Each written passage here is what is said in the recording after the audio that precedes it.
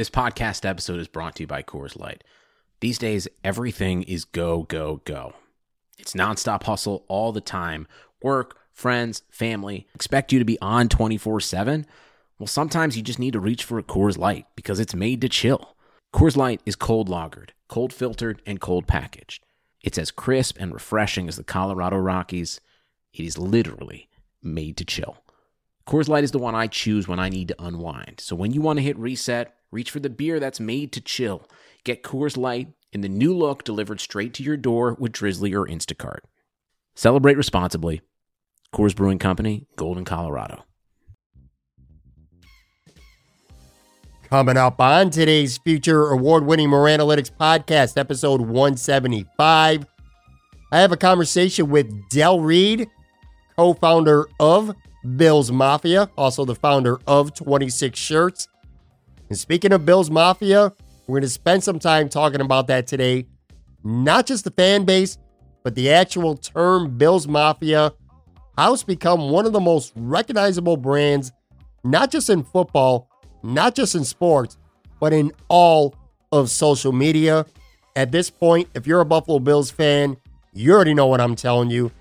So we talk about that, some of the great things he continues to do at 26 Shirts, helping out very worthy causes.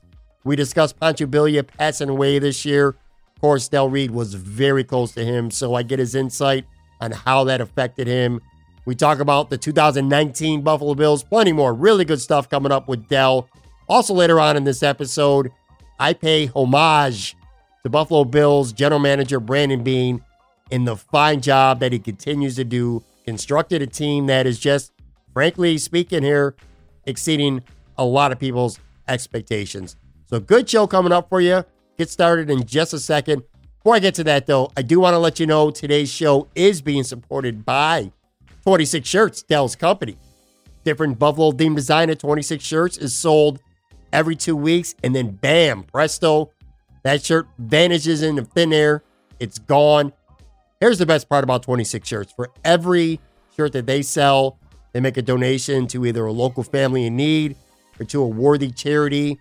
Whatever is going on with that campaign, they help them out. Since 2013, their designs have managed to raise and donate, get this number, folks, $670,000. That's crazy. Incredible. Del, his crew, they continue to do amazing things, enriching the lives of many people. You just love to see it. And not to mention, and by the way, I talk about this with Del on the podcast a little later on.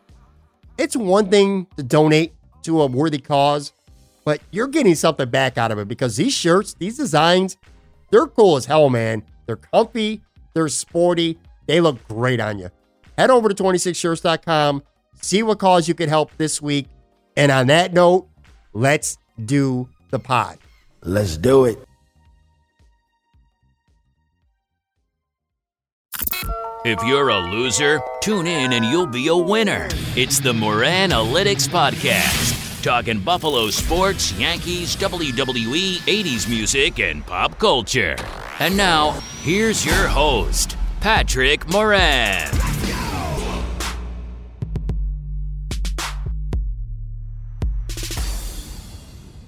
All right, what's going on, podcast fans? How you doing? What's up? Welcome to episode 175. Thank you, as always, for listening, for downloading. If you've not yet subscribed to this podcast, please go ahead and do that right now. Rate and review really helps me continue to grow this show. Going to have Del Reid on for you in just a couple minutes. Later on, I'm going to pay homage to Brandon Beane, Buffalo Bills general manager, who's done such an outstanding job of constructing his team basically in one off season. It's been fun to see. Tell you what, it's just been a fun week for Buffalo sports, period. Even going to the UB football Bulls. They won this weekend, won their 7th game. They're going to the Bahama Bowl to play Charlotte. So props to the UB football. That'll be fun to watch. That's going to be on December 20th. Of course, the big news is Buffalo beating Dallas on Thanksgiving to go to 9-3 on the season. We talked about that on the show. Friday's podcast, I had Bill Kenny on from the 716 Sports Podcast. We broke that game down. That was a lot of fun to do. So if you haven't listened to that, go back in the archives to the last episode. Go check that out. just a fun time to be a Buffalo Bills fan. And by the way, how about that game in Pittsburgh in 2 weeks being flexed? So no more 1 o'clock game at Pittsburgh. Week 15, that's going to be Sunday Night Football. Collinsworth, Al Michaels, NBC, Sunday night, 8:20. That's going to be really cool. I'll tell you, the Bills are, fans are interested in the Bills. You saw the ratings. Thanksgiving, that was the CBS's Thanksgiving, 27 years, I think it was. Highest rated Thanksgiving game on CBS Sports in 27 years. So yeah, Bills equal numbers, Bills being good, equal opportunity, and that's exactly what they're going to do in 2 weeks on Sunday night. Big game against Pittsburgh. Obviously, before they get to that, a very big game at home this coming Sunday against the Baltimore Ravens. By the way, on Friday's show, I'm going to have Lindsay OK, who's an NFL blogger based in Baltimore. She knows plenty about the Ravens, so I'll be talking to her on Friday's show. Just a heads up, get you ready for that game. I'll tell you, we're thinking wild card right now. The Bills are sitting at 9-3, but let's dream a little bit here. Let's dare to dream, because if the Bills somehow can manage to knock off the Baltimore Ravens in Orchard Park on Sunday, which is going to be no small task. So let's not kid ourselves here. Baltimore very well may be the best team in the entire NFL, but it is in Buffalo. It is December. The Ravens, just like the Bills, have a quarterback who has not played in many of these types of games. And who knows, if the Bills can manage to knock off Baltimore, and meanwhile, New England, who lost to Houston this past Sunday night, if they could lose at home to Kansas City, which is, I don't want to call it likely, but it's certainly possible, that's for sure.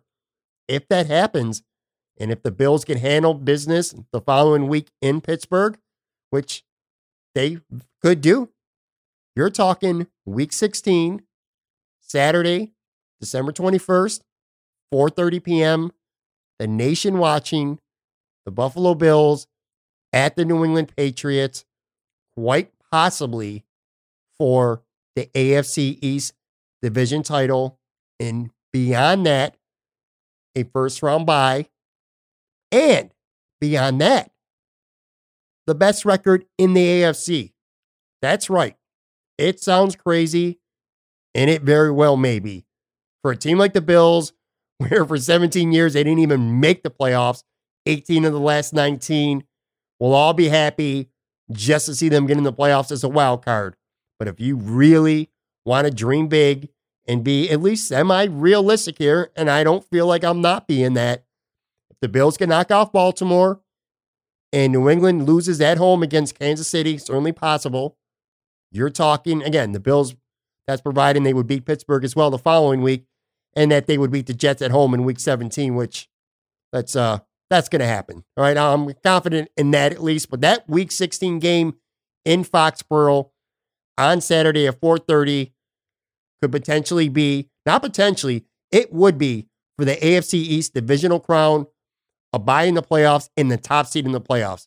The Buffalo Bills could win out, especially if they got to beat Baltimore first, which is, again, very, very difficult thing to do, but it could happen. They could end up facing New England in a couple weeks with the possibility of a number one seed in the entire AFC on the line. How crazy is that, folks? Crazy. Buffalo Sabres, we're not going to really talk about them on the pod today. I'm sure I'll head more on them on Friday. I'm taping this shortly before they play New Jersey. They're playing them Monday night.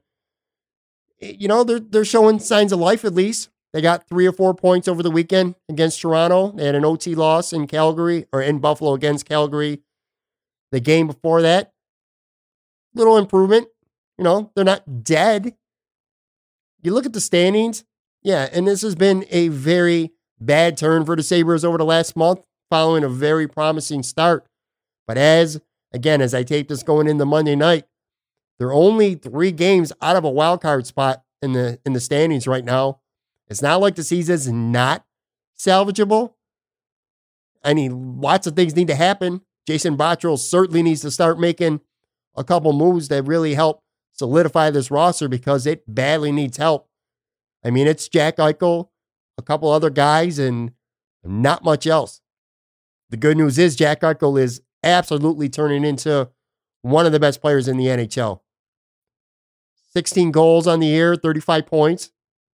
Next closest guy on the team, 20 points. So the next closest guy, which is Sam Reinhart, 15 less points than Eichel.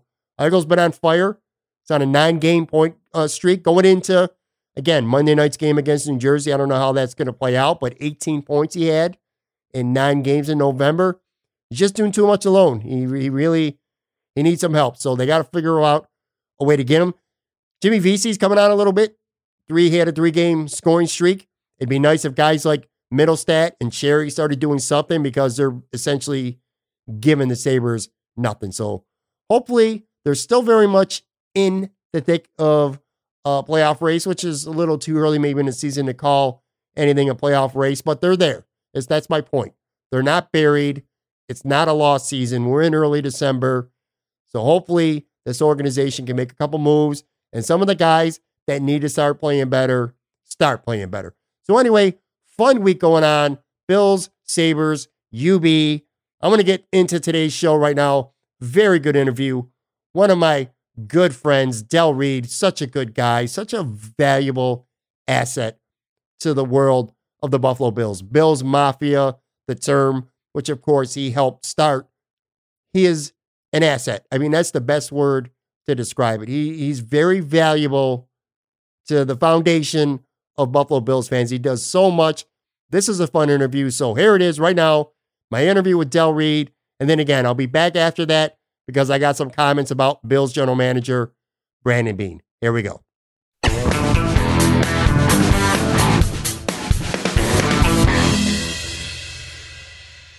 All right, my guest, recurring one here, is the founder of 26 Shirts, co-founder of Bills Mafia, very good friend of this podcast, my man Del Reed. What's going on, buddy? How you doing? Hey, what's going on, my friend? I'm good, man. And I was talking to you before we started tape, and I said, kind of noticing a pattern here. Like every 6 to 8 months or so, I'm like, how's Del doing, man? I gotta hook up with him and get him on the podcast so we can have a little bit of chat. Don't want you to get too distant from me. I always got to know what's up with you, man. Yeah, no, I always appreciate the invite. I enjoy the conversation. Definitely. I always enjoy listening to your show. Yeah, and I'll tell you, last time we got together, actually it was in person. You were down here in Florida for an event. We'll talk about that more in a few, but we actually got to meet at a diner. We hooked up in Sarasota, had a breakfast. I think you ate like 20 pounds of something. Yeah, that was a bad idea that day. I recall that. That was there were so many good things on the menu. I had to try a couple, so that was a good time. Bad idea. Always a good time. Good chat with you. There were a couple of reasons why I wanted to get you on today, and let me start here with the first one. So, over the course of this weekend, I taped a show, someone else's show, with a guy named Matt Kundle. It's called the Hot Air Podcast, and this isn't a Buffalo Bills specific podcast, so I'm sure most Bills fans or people listening to this show have probably never heard of it. It's more of just a conversational thing, and he has certain specific subjects. Each show is different. Anyway, so I was a guest on his show, and we were talking Buffalo Bills because Matt is he's from Canada, and he's a big Bills fan, so we talked about the organization going all the way back to the 70s and 80s through today. And there was a point in the podcast where he was talking to me about having a conversation with one of his buddies about branding and social media branding. And the guy asked Matt, when is the last time you can remember something that was branded so well exclusively through social media? And Matt's reply to that was Bills Mafia. So they got me thinking about you. I don't know if you've thought about this a lot or even at all, but can you think of anything else that has become such a big movement, such a big name, such a big thing, branded so well, that was done exclusively through the course of social media? I mean, not commercials, no big guerrilla marketing, no TV ads, no radio ads. This is a little thing, and we've talked about the origins of Bills Mafia before, but this was born on social media. This is branded. Bills Mafia is a thing exclusively because of social media. You know what I'm saying? Yeah. And I think part of this is really interesting because, when you invited me on the podcast, I didn't know what we were going to be talking about. So this is good. You're going to get all 100% organic thought on this. I've not really thought about it too much. I mean, I thought about the whole branding of it, but I've never thought about it as it's going on. Right. and I think that's part of the charm, is that this wasn't some contrived attempt to build something out of nothing, or to gain some kind of social media notoriety. It really was just something that was a throwaway joke on Twitter, 8-9 years ago, and ended up sticking. And so, as it's kind of grown, and as people have embraced it, I guess there's been certain, branding type things that we've done with it, but none of it really intentional, all accidental. I don't have a marketing degree. I've been marketed to my whole life. So I have a little bit of expertise on being on that end, but I don't have a marketing degree. I don't have a business degree. I'm a computer programmer by trade. And it was really just something fun, and it gained notoriety, and we just continued to really just kind of follow where it led. It's just, we get a lot of credit for stuff, but really it's something that belongs to all Bills fans. And it's something that is just, I don't know if zeitgeist is the word, but it's just something that if it wasn't Bills Mafia, it was going to be some other moniker, because Bills fans are just, they're so unique among sports fandom. And I'm not just talking about tables and tailgating. There's in all these different facets of the fan experience, whether it's the giving or just the ride or die attitude. I mean, if you're a Bills fan, you're not a bandwagoner, because you've been put through hell for however many years. Right. And we're just now starting to deserve it, but you're not a bandwagoner. If you're a Bills fan, you're a diehard. There's no casual Bills fandom. And so the whole Mafia thing, if it wasn't that name that took off, somebody else was going to say some other term, and it was going to become some kind of banner for fans to align under. It just happened to be this, I think. Yeah, no question about it. And by branding, it wasn't so much you or Bree or Leslie that was sought out to make this, a big time brand. It's the fans, like you talked about. They made it bigger. A lot of players had a part in that. And I want to ask you about that as well. All right, let's go here. So now back in episode, and I'm going to put a link to it in the show notes. It was all the way back on episode 18 in this podcast. I had you on for the first time, and that whole interview was pretty much the entire origin of Bills Mafia, how it came to be, where it started, and everything about that. So if people out there listening, if you didn't catch that, again, I'll put a link in the show notes. Go back, listen to that, because that was really good stuff. But for people who might not do that, might not have the time or whatever, I do want to ask you, because again, on this podcast that I did, and thankfully, by the way, I had spoken with you a couple times on this podcast. So I was kind of armed with some information. Otherwise, I might have been pretty goddamn clueless about how this whole thing got so big and how it came to be. But for people listening right now, tell them how the Adam Schefter angle was involved with this, because obviously he indirectly, and I've talked to Adam about this on this podcast and off the podcast, off the air as well, indirectly how Adam Schefter kind of played a role in this thing getting legs to start with all the way back at the beginning. Oh, yeah, for sure. So, the whole Stevie Johnson tweet where he tweeted at God after dropping the pass against the Steelers that would have won the game. After that whole thing happened, Bills fans were kind of like just loving up on him. And, the week prior, he had 3 touchdowns against Cincinnati, and in a season that started 0-8. Just seeing any player really stand out was so exciting. And then when it turned out to be, a player that engaged with fans as much as Stevie does, I mean, it was love it, first sight. I mean, he'd been on the team for a couple of years, but you know what I'm saying? Right, sure. And so the next day, Adam Schefter retweets that God tweet after it's already made the rounds on national news, because back then Twitter was still a novelty. I think Twitter's probably seen it all now at this point, sure. But in 2010, it was a little different. So he retweets it, the next day, probably like 4:30 or something on that Monday. And back then, Twitter kind of behaved differently, so that nowadays, if you follow somebody and they retweet it, they retweet a tweet, and then somebody else you follow retweets that same tweet, you don't see it. But right. Back then, because there was 10 different Twitter clients and they all would just show things differently, but pretty much all of the clients would show just the retweet over and over and over again. So when all of a sudden at 4:30 p.m. the next day, you see Adam Schefter retweeting it, the guy who is supposed to be on top of, every news item. Like he's the one that breaks most of the news in the NFL. Yeah. For him to do that, it was kind of just ironic, maybe that's the wrong term to use, but it was funny. So, Bree and myself and Leslie and Ryan and Mike and a couple other guys on Twitter just started having fun with it. And Bree came up with that Schefter breaking news hashtag. And, to this day, I'll swear, like we never said anything that was nasty. I mean, the stuff that you see on Twitter nowadays, that people are just so flippantly quick to put out there. Like from what I recall, and I can speak at least to my feed, there was nothing nasty or trolly going on there. It was just teasing, and a bunch of us ended up getting blocked. And so it was kind of weird. It just seemed like an overreaction. So that's why, like 6 months later or whatever it was, I came up with the term Bills Mafia for the 5 or 6 of us that got blocked on a Follow Friday. And it just kind of it was just a joke that we had, and we laughed, and that was it. And then you would bring it up every month or so, and just some random reference. Then eventually, players noticed it, and it started to become a thing, and it started to snowball. Very early on, Bree and I and Leslie, we thought well, should we do something with this? It was just, and so we had the idea to sell T-shirts just that said Bills Mafia on them. Back then, I didn't understand how intellectual property worked. So right? Said Bills. You can't. If you're listening to this, you're selling a shirt that has the word Bills on it.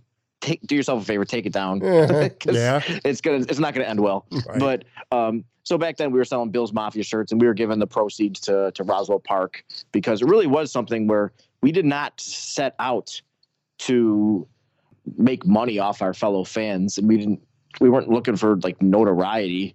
It just kind of was something fun to do. And I've always been a T-shirt honk, as I'm sure we'll probably get into in a few minutes, but that's always my go-to. Thing is, I don't know. Bree's like, what should we do? I'm like, I don't know. Let's make a T-shirt, and Stevie Johnson is the one that actually suggested creating the Bills Mafia Twitter account.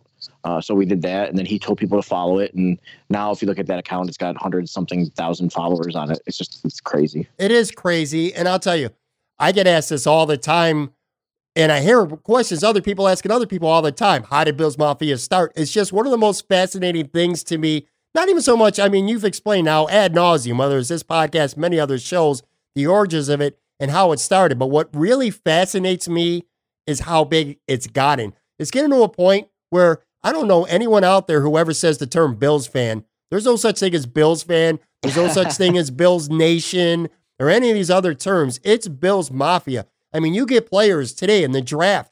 They get drafted and they're not writing, can't wait to get to Buffalo, or I'm excited to see the fans. It's always hashtag Bills Mafia. Literally, that is like the Bills mantra now.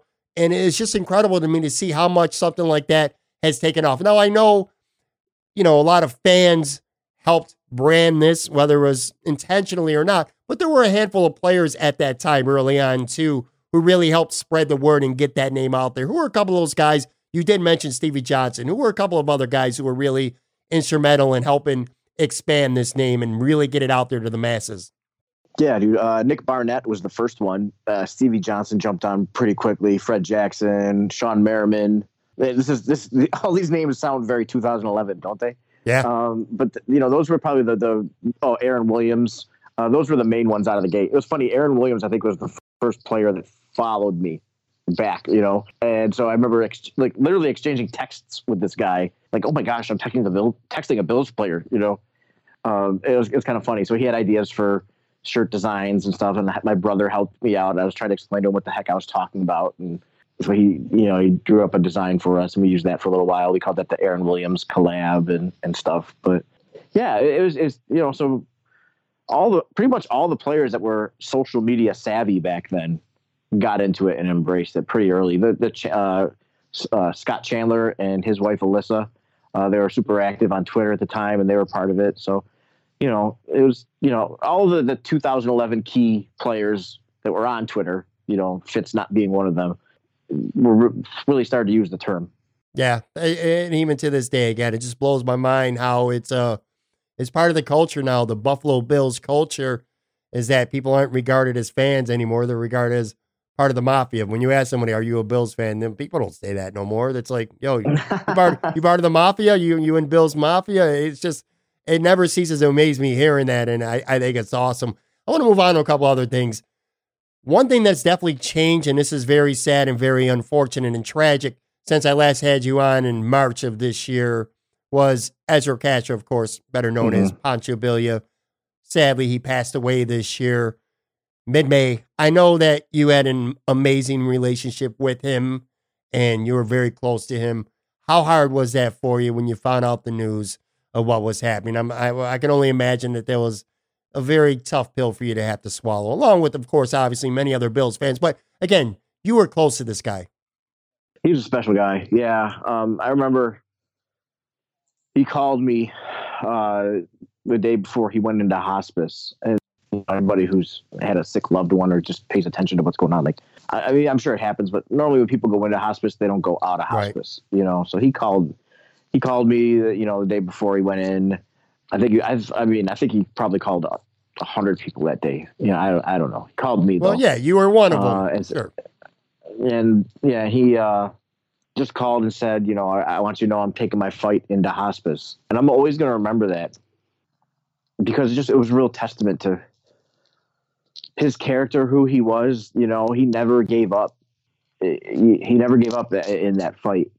He was just a really special guy, you know, and, you know, he had this Twitter persona, but it wasn't a Twitter persona. It was him, you know, and that was really who he was. You know, he wasn't any kind of fake guy. I mean, he wore a mask and an outfit, but what was funny about Ezra is he would put on that outfit, but he was the same person with or without that stuff on. You know what I mean? It wasn't just like he put it on and now I'm Pancho Villa. He was the same guy, you know, Clark Kent and Superman all the same at the same time, you know. He was special. You know, I really do. There's been a bunch of times this season, because this is the best Bills season that, you know, they've had since forever. And I really thought, you know, how awesome it would be if he was a part of it. And the Bills playing in Dallas this year, you know, this week, kind of sucks that he couldn't go to that. He couldn't be a part of that. He couldn't see this happen, at least not on this side of eternity, you know.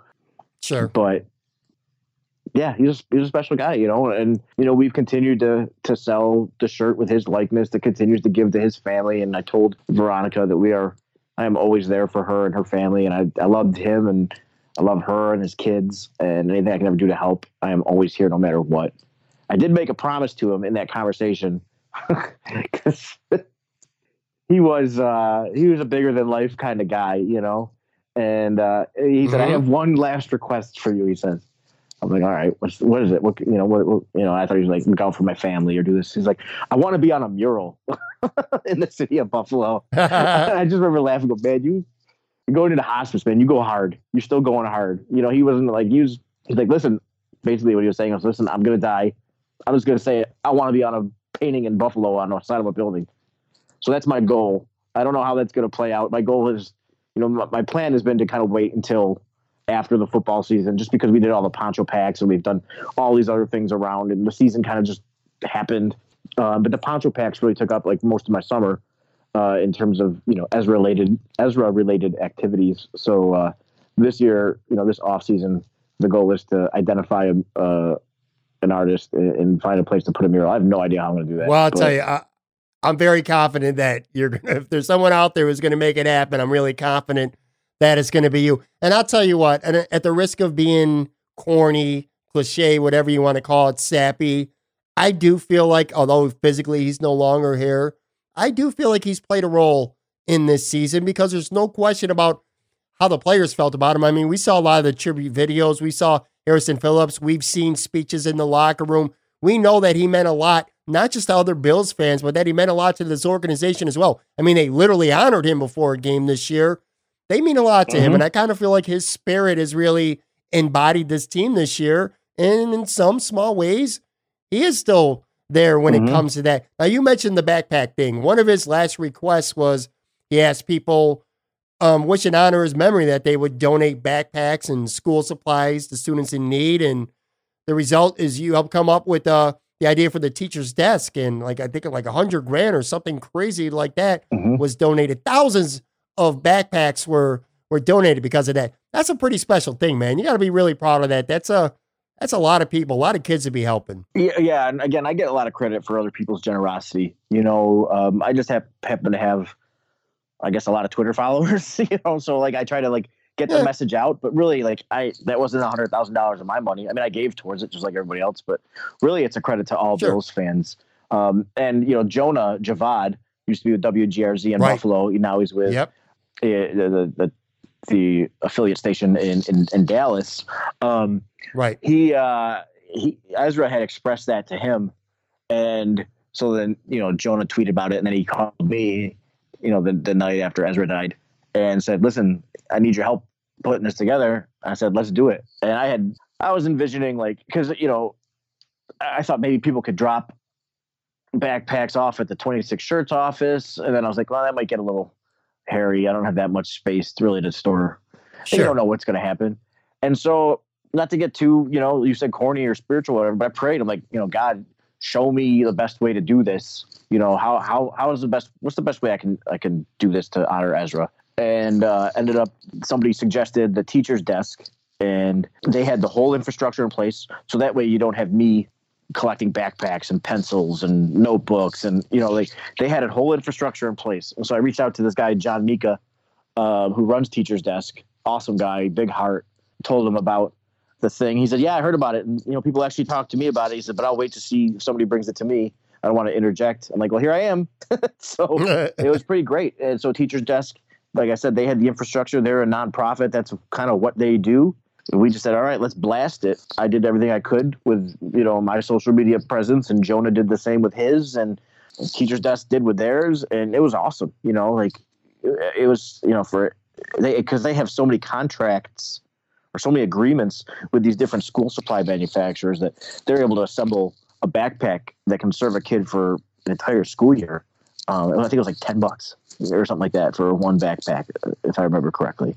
And so you had somebody who would donate like $100. It's like, boom, that's 10 backpacks, and it that's amazing. $100,000. I mean, think of how many people have to donate to reach that threshold, and I think it just is a real testament to Ezra.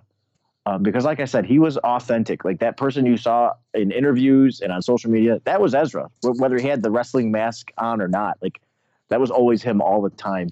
And I think it's just a huge testament to him and to how he united Bills fans. And I think for years to come, he's going to be the face of Bills fans. And I think that, or I should say Bills Mafia, if I'm going back, to be careful there, man. Earlier points. But he's the face of Bills Mafia. He's he is, even though he's not a native Western New Yorker, man, he's got that Western New York city of brotherly love, or city of good neighbors. Sorry, Philadelphia. That city of good neighbors DNA, flowing through his veins. And I think I couldn't think of somebody better to be the face of, Bills. Yeah, I completely agree with you. And look, I was very fortunate and blessed to have him on the show, not once, but twice. 2 very long conversations. The second one was when he was starting to get worse. He was deteriorating physically, but he still had that spirit that you speak of. And you're 100% right. He was Pancho Villa on camera and off camera, because I talked to him way before, before we taped and well after we taped. And yeah, he was the same. He really was the same person. Really great guy. And I miss him a lot. And again, I feel like in some small way, this season is kind of, the Bills have been inspired by him. I want to talk about 26 Shirts for a couple of minutes here. Organization, a company I really love a lot. One of the show supporters here. In fact, your guy designed my new logo, which looks a lot better, a little more realistic. It shows my nice fat face and neck as opposed to me looking like a good newsman. So at least this cartoon looks a little more like me. But in all seriousness, this just continues to be a great cause. And of course, everyone out there, if they're listening to this podcast, they know about 26 Shirts. They know the deal. You have a shirt. It's out for 2 weeks. You sell the shirt. A portion of the sales go to help benefit somebody. And I'll tell you, right before we actually started taping, I went and I looked it up. You guys have now helped raise and donate $671,000 through 26 Shirts. That's unbelievable, brother. That's crazy. $671K. And obviously that number keeps rising every day. This can't, look, it never gets old for you, does it? This has still got to be a great feeling.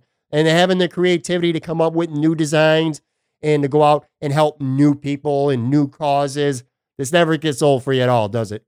It absolutely does not, and even as someone with self-diagnosed ADD, by the time I get tired of looking at one design, it's another 2 weeks. You know what I mean? So for me, It's great. It's always like, we're always refreshing it. And it's a new family we're helping. It's a new design we get to create. And it really is like, I really do feel like I'm living this, living a dream, not to sound too, corny or whatever, but like, this is amazing.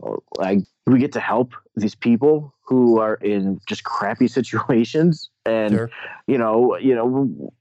hopefully we're providing them, besides, whatever money we're able to raise, hopefully we're providing them with a little bit of, feeling the love, from other fans and seeing the tweets and the Facebook posts and the comments. And, a lot of people buy the shirts specifically just to help the people that benefit from them. So, I mean, that end of things, I mean, I can't think of a better way to spend my time, to have a vocation that just is basically all about helping others. It feels great. And I get to do it in a way that celebrates my love for the teams, and getting to work with Josh, the guy who designed your logo and stuff like that, getting to work with him every day, and the freelance artists that we work with, that creative process. Sometimes I feel guilty because it's so much fun.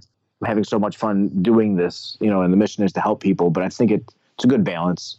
But yeah, dude, I mean, it's insane. This is, again, even like with Bill's Mafia, doing this as my primary, job, was never part of the plan. It was never my intention. It was, the thought I had was to leverage the Bill's Mafia audience for a year and to do just 26 different designs, 26 shirts, and just have that be the end of it, like a 1-year community service project. The demand was great for the shirts, for the designs. The demand was great for help. There's so many people. Like, how could I only pick 26 people to help?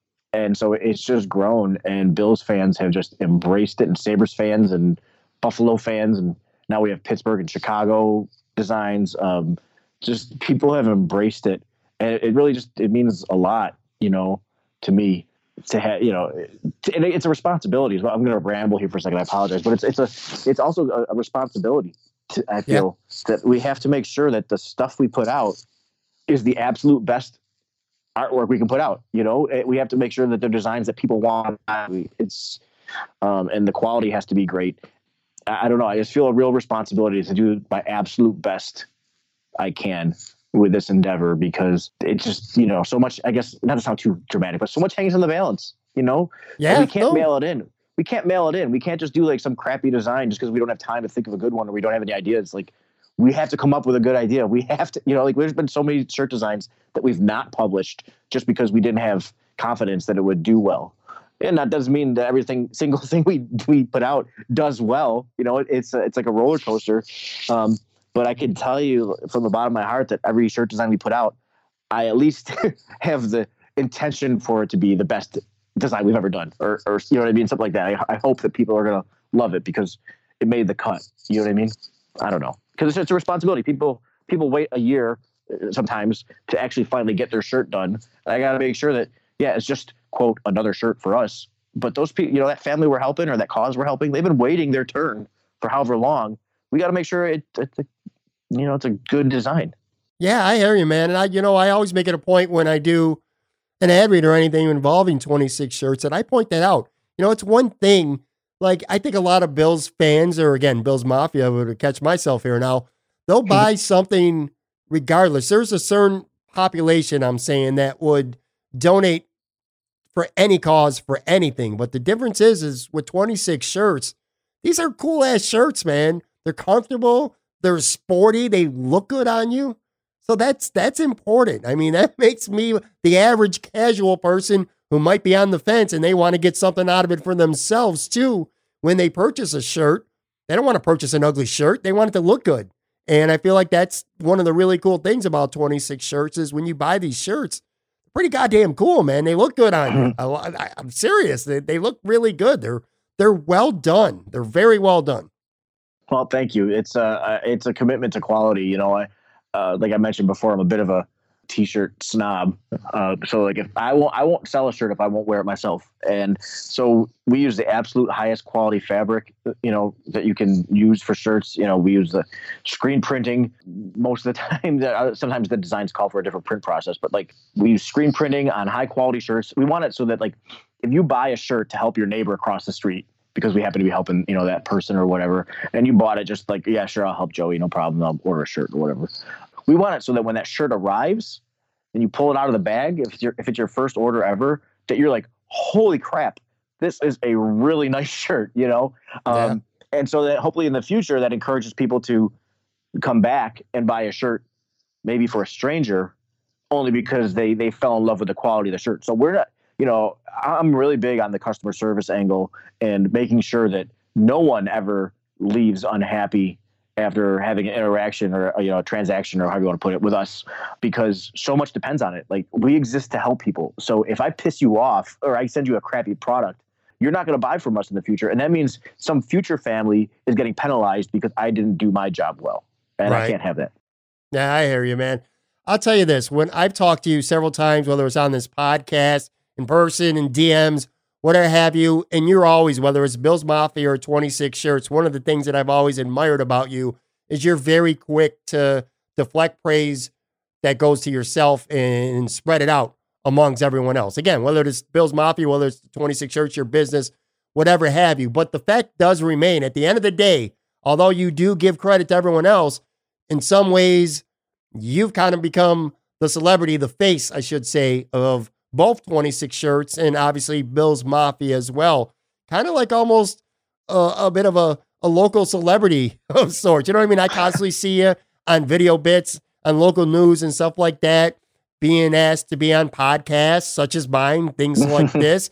And I think to label you as a local celebrity at this point, I feel like that's kind of a fair label to place on you. Do you agree with that? I don't know. I actually hear that.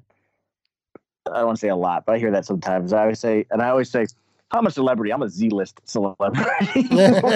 It's like, I mean, like most people I don't think know who I am, and that's fine. I don't care if they do or not. And that's not why I do this stuff. But, it is kind of weird going to a Bills game sometime and somebody wants to take a picture with you or something. I'm like, oh, okay, sure. Me? And my wife laughs every time. She's like, this guy? You want a picture with this guy? But I don't know. It really is like these things that, I get credit for, not to double down on it, but or be coy or whatever. But really, I mean, like it's all Bills fans, and I happen to be on sometimes the tip of the spear on some of this stuff. But really, it's every Bills fan, which Bills Mafia stuff exists or succeeds, and same with 26 Shirts. But I appreciate the kind words. Thank you. I just feel really, as you can tell, maybe I feel awkward. I mean, you feel a little bit awkward. I'm not trying to be anything, just trying to help people and have fun and enjoy, the roller coaster ride that is being a Bills and Sabres fan. I'll tell you what, this is the last thing I kind of want to hit on here. So the birth of Bills Mafia, the birth of 26 Shirts, it all originates and stems from you first and foremost being a fan of the Buffalo Bills. Now, this has been a fun season.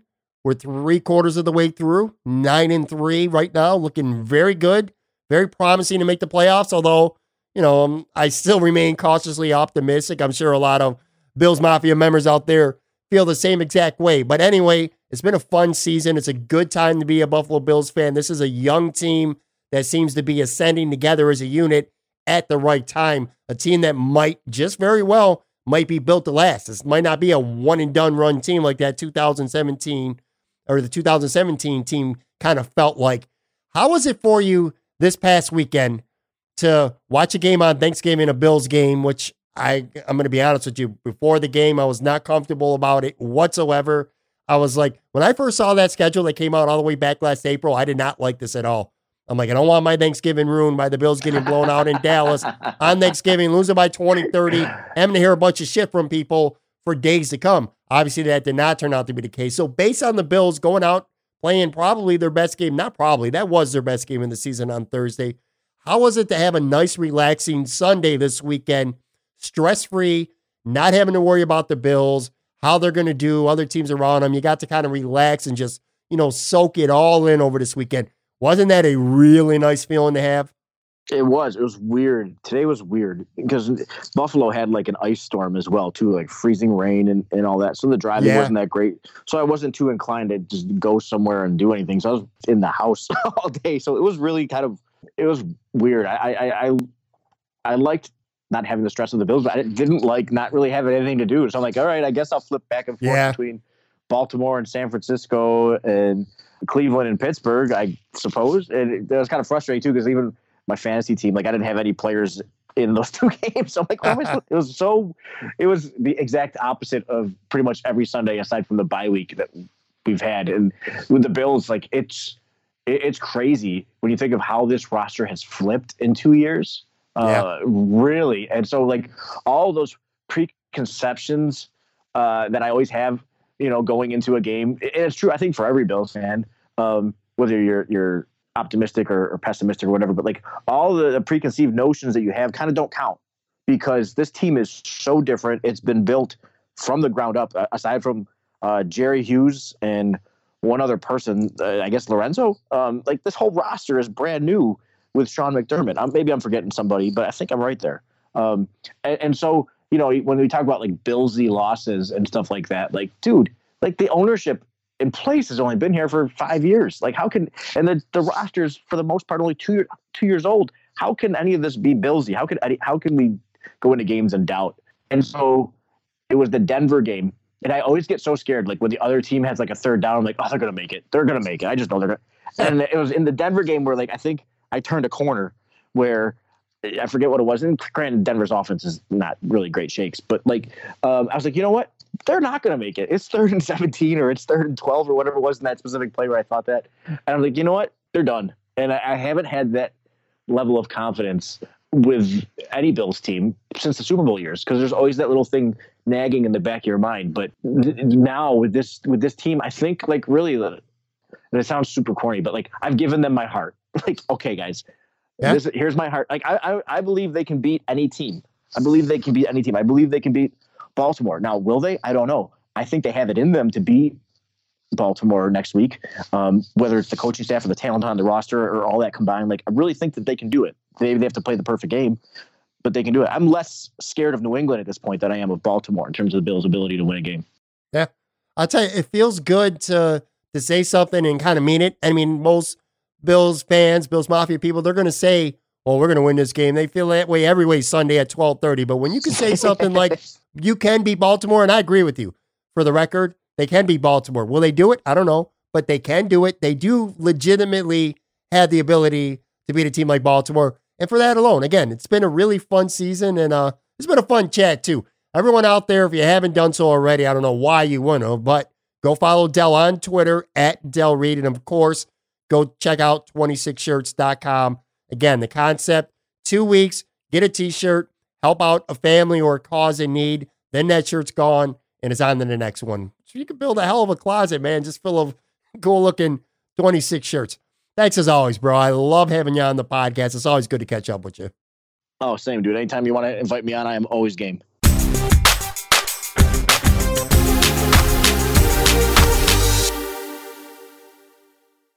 That interview was brought to you by Pulse Cellular. Today's lifestyle demands the best in wireless. And with Pulse Cellular, you have the best options available. Whether you're going with Verizon, AT&T, Sprint, T-Mobile, doesn't matter what you're using currently. You can switch to Pulse Cellular, get unlimited talk, text, and high-speed data, coast to coast with no contracts, no credit checks, and no overage fees. One line for $65, or you can get 4 lines for just $45 each. Wow. And by the way, that also includes hotspot, Wi-Fi calling, and up to 50 gigs per line. For all you travelers out there, Pulse has you covered in Canada and Mexico. Plus, text and data in over 210 countries worldwide, all with the best phones, or you can also bring your own phone. That's pretty awesome. Get the best user experience on mobile at pulsecellular.com.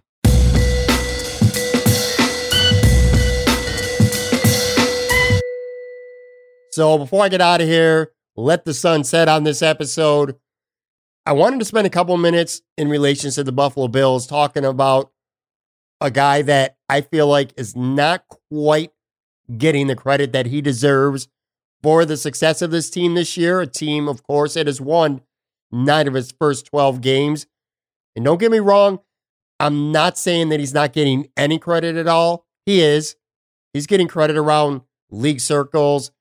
He's getting credit and love from Bills Mafia. So I'm not saying that this guy is being neglected by any means. It's just somebody that I feel deserves even more credit than he's getting. And let me preface by saying this too. I don't have any script in front of me. I don't have any real outline or notes. So forgive me if I kind of ramble on a little bit here at times. But Josh Allen deserves a lot of credit. Okay, let's start there. He's played very well, especially over the last 3 or 4 weeks. He deserves the credit that he's getting. Of course, Sean McDermott deserves a ton of credit. He has, without question, I don't even think it's debatable anymore. He's changed the culture of this franchise. That locker room, onto the field, you could see it. These guys are playing for each other. They hold themselves accountable. They hold their teammates accountable. And they just love each other. And they love, I know that's corny, but it's true. You can see it out there. They're having fun. They're playing good football. Shout out to McDermott. Deserves a ton of credit for that. The defense is elite. If not, they're elite. I'm going to say it. They're an elite defense. If you're one of the top 3-4 defenses in the NFL, to me, that's elite. They're getting a lot of credit. But the one guy who deserves even more credit than he is getting is the general manager. Brandon Beane has done a phenomenal job of building this football team in such a short amount of time. Now, when you talk to Bills media, it's one thing, but when you talk to people around the NFL in league circles, they would pretty much agree that this organization right now, the Buffalo Bills organization, is probably at least 1, if maybe even 2 years ahead of where most thought they would be in regards to a rebuild, because essentially that's what the Buffalo Bills did since Brandon Beane took over as GM. They got rid of a ton of their most talented, highly skilled, best-known players, and they essentially started over with a bunch of new guys. And listen, they're 9-3. It's worked. Brandon Beane has done a phenomenal job, and what he's done this past offseason, I'm not going to sit here and evaluate 31 other GMs around the league because I don't follow 31 other teams.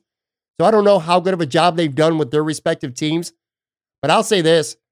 I have a hard time being able to fathom that any GM around the league has done a better job of retooling a football team in just one season than Brandon Beane has done in Buffalo. I mean, if you really think about it, especially on the offensive side, I mean, holy cow. Completely redone the offense in literally one off season. Trying to not use corny expressions here, but I have to. It was kind of a work of art, what he's been able to do. Think about this. Since free agency started last spring, how much this football team has been reshaped and retooled, particularly on offense. Let's start a receiver. He goes out and he gets both John Brown and Cole Beasley. Now, of course, they did initially try to trade for Antonio Brown. Maybe some of this doesn't happen if that trade goes down. So maybe there was a fate intervening. And it worked out for Buffalo, obviously, because they go out, they get John Brown, they get Cole Beasley. John Brown has proven that he is very capable of being a number 1 receiver. Now, what your definition of a quote-unquote number 1 and what mine are might be 2 different things. To me, a number 1 receiver is a guy that your quarterbacks can go to in the biggest situations. He's the one who's going to make the most plays the most consistently. John Brown, staying healthy all season to this point, is showing that he can be that guy. Cole Beasley, his role is growing bigger each week, especially these last 2 games. 6 catches for over 100 yards and a touchdown against Dallas. Had a big touchdown, a big game against Denver the week before. He's really starting to find his niche on this team as well. So 2 really good receivers.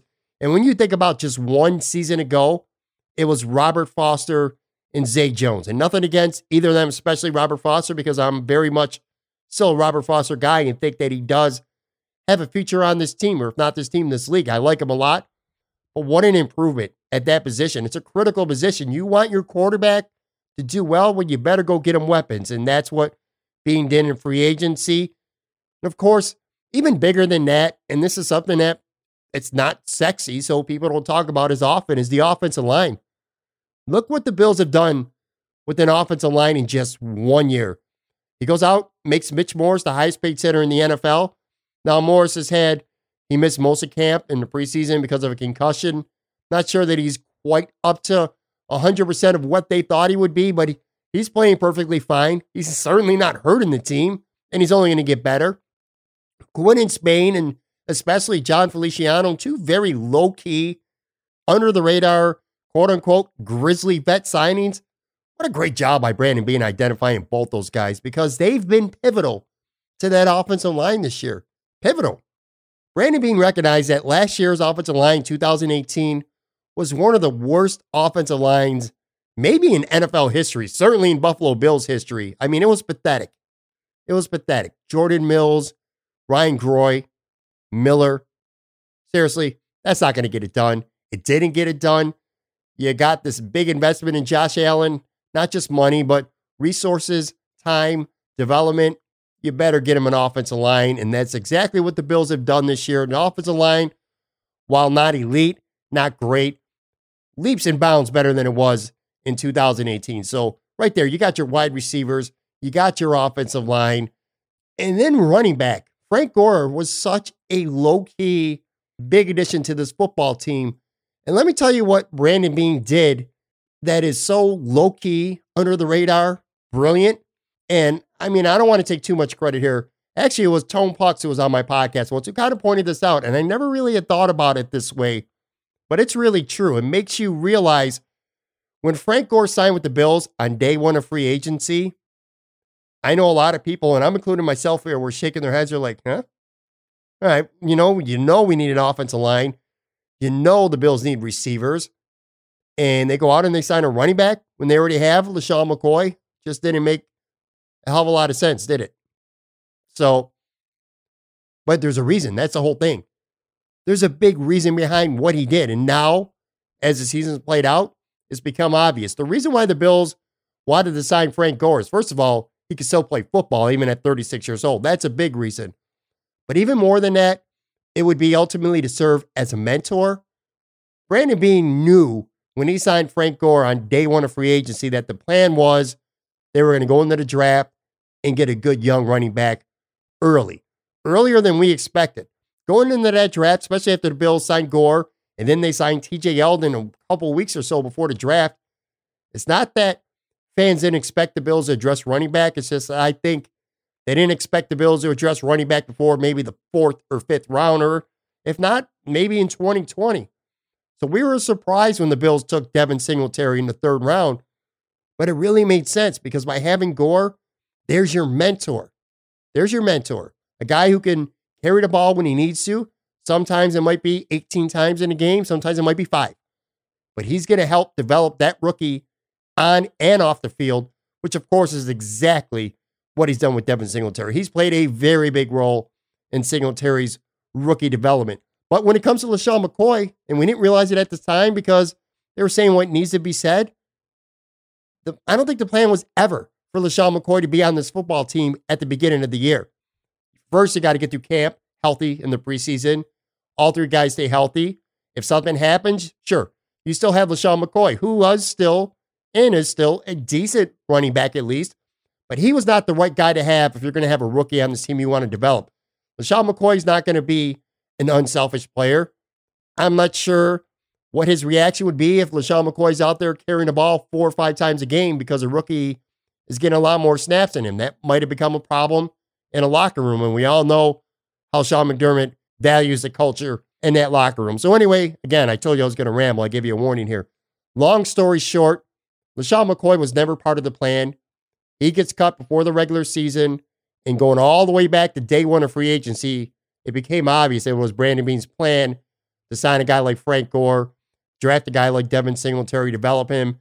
And now, as we've seen over the past couple weeks, Singletary is becoming a much more pivotal player in this offense. Gore's kind of becoming a secondary / complementary running back to this team, but still serving a very big purpose. So Again, that was an outstanding move by Brandon Beane to go out and get Frank Gore, even at this stage of his career.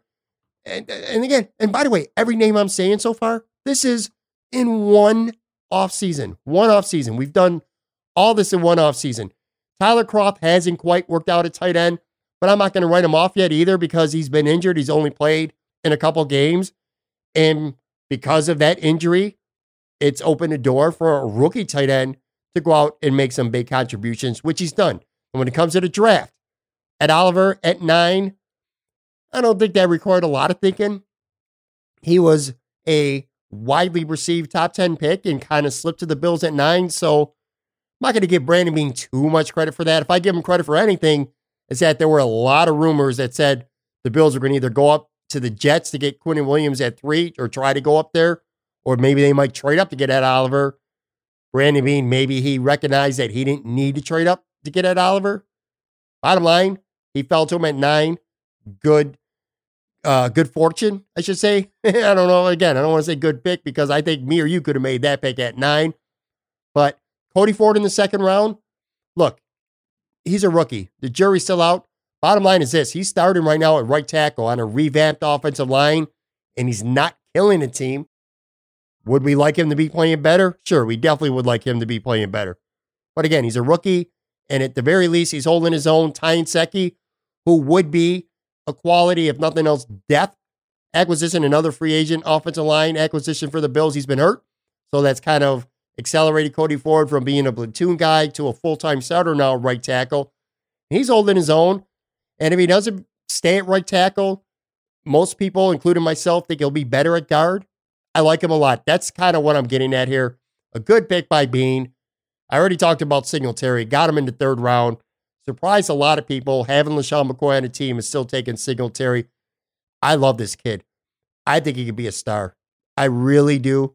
When it's all said and done, and you look at this offense right now, and we spent all the time talking about Josh Allen, all the time talking about John Brown and Cole Beasley, Devin Singletary might be the best player on this offense.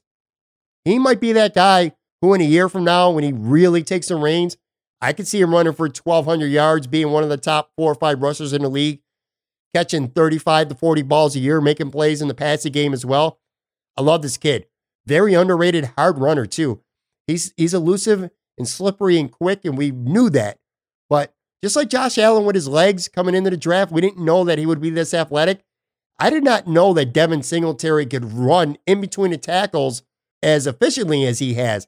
I mean, this guy's breaking a lot of tackles. He doesn't go down on first contact. He's making a lot of people miss, not just, again, by being slippery, by flat out pretty much running them over. So I like him a lot.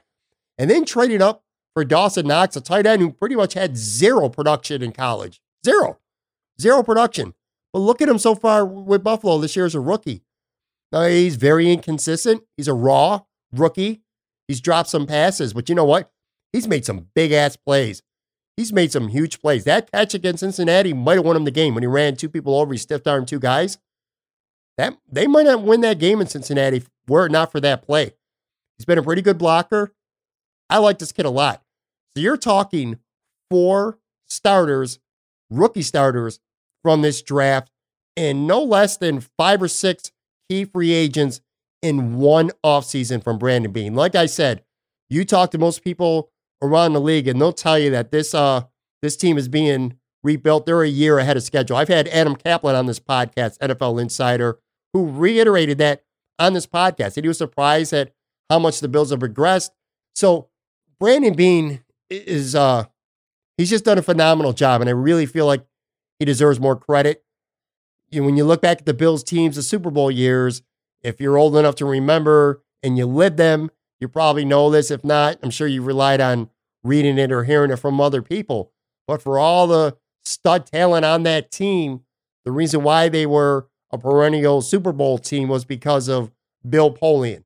And I'm kind of hoping the Bills are going in that same direction when it comes to Brandon Beane. I mean, you look at Polian, and yeah, he wasn't actually technically the GM until 86. So some of the moves that were made to build the Bills, Polian was technically only the pro personnel director at the time and not the GM, although he had a very big part in the draft as well.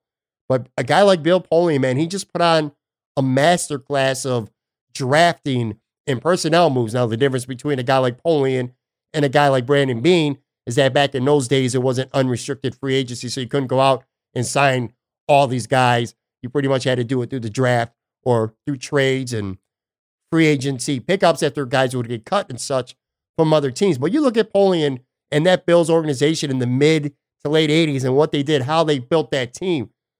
It wasn't all, Bruce Smith, the first overall pick in 85, again, kind of like Ed Oliver this year. I don't want to give a lot of credit for that because anybody could have identified Bruce Smith as the top defensive player in the draft. He was the consensus number one. But then there's other things. Jim Kelly in 83, going all the way back there. There was, and I know this sounds absolutely silly to say now, but Tony Eason, Ken O'Brien were two very highly coveted quarterbacks coming out of college. They were both first rounders. The Bills easily could have taken one of them over Jim Kelly, and they did it. You go back to 83, a guy like Darryl Talley in the second round being drafted. How big was he in the future? I look at this current Bills team and I see a guy like Matt Milano was drafted probably in hindsight now, and I'm sure 31 other GMs would agree with this, way lower than he should have been. Matt Milano's not a fifth-round linebacker. He looks like a first-round linebacker. That's how Darryl Talley played his entire career. Trades. They traded for Cornelius Bennett on draft day in 87.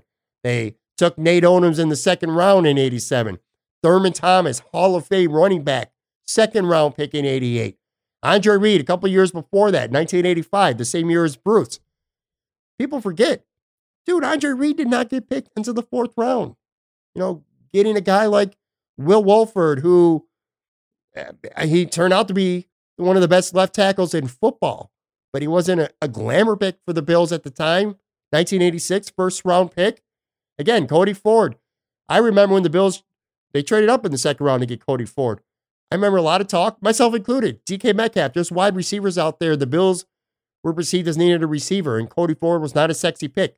Either was Will Wolford at the time, so maybe Cody Ford turns out to be the same type of player. But anyway, going back to that era, trading for a James Lofton, a guy who many people thought was washed up. Clearly he wasn't. He still had something left in the tank. Getting good role players like a Kenneth Davis, or finding a Steve Tasker on the waiver wire and in the garbage bin who got cut by, I believe it was Houston. Again, you have to remember, free agency hadn't really started in that era. So my point is this, that team was built with a bunch of low-key draft picks and trades and stuff like that.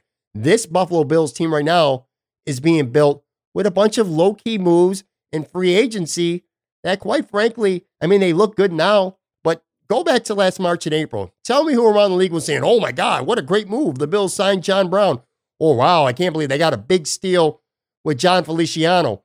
Or Frank Gore, man, that's really going to help out this running game this year. No, nobody was saying that.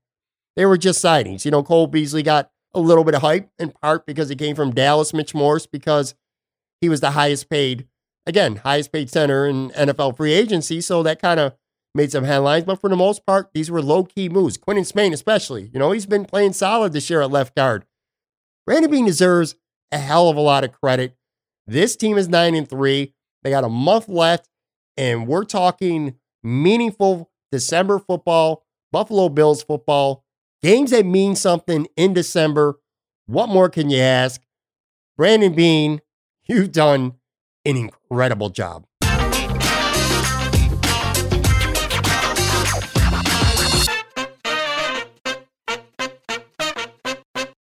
Alrighty, that is going to do it for this episode.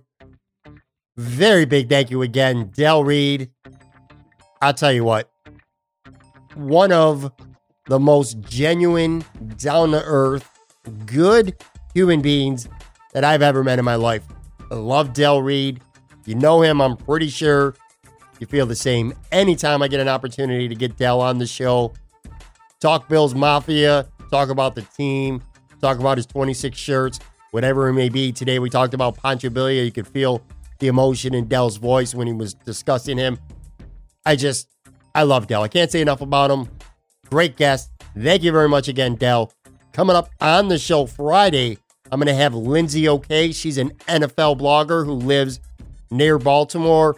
Also a pretty big presence on social media. I'll talk to her about the Bills Ravens. We'll get you set up for what's going to be a very big game on Sunday. Looking forward to talking to her. Guys, if you have not done so already, please go ahead and subscribe to this podcast, rate and review, all that fun stuff.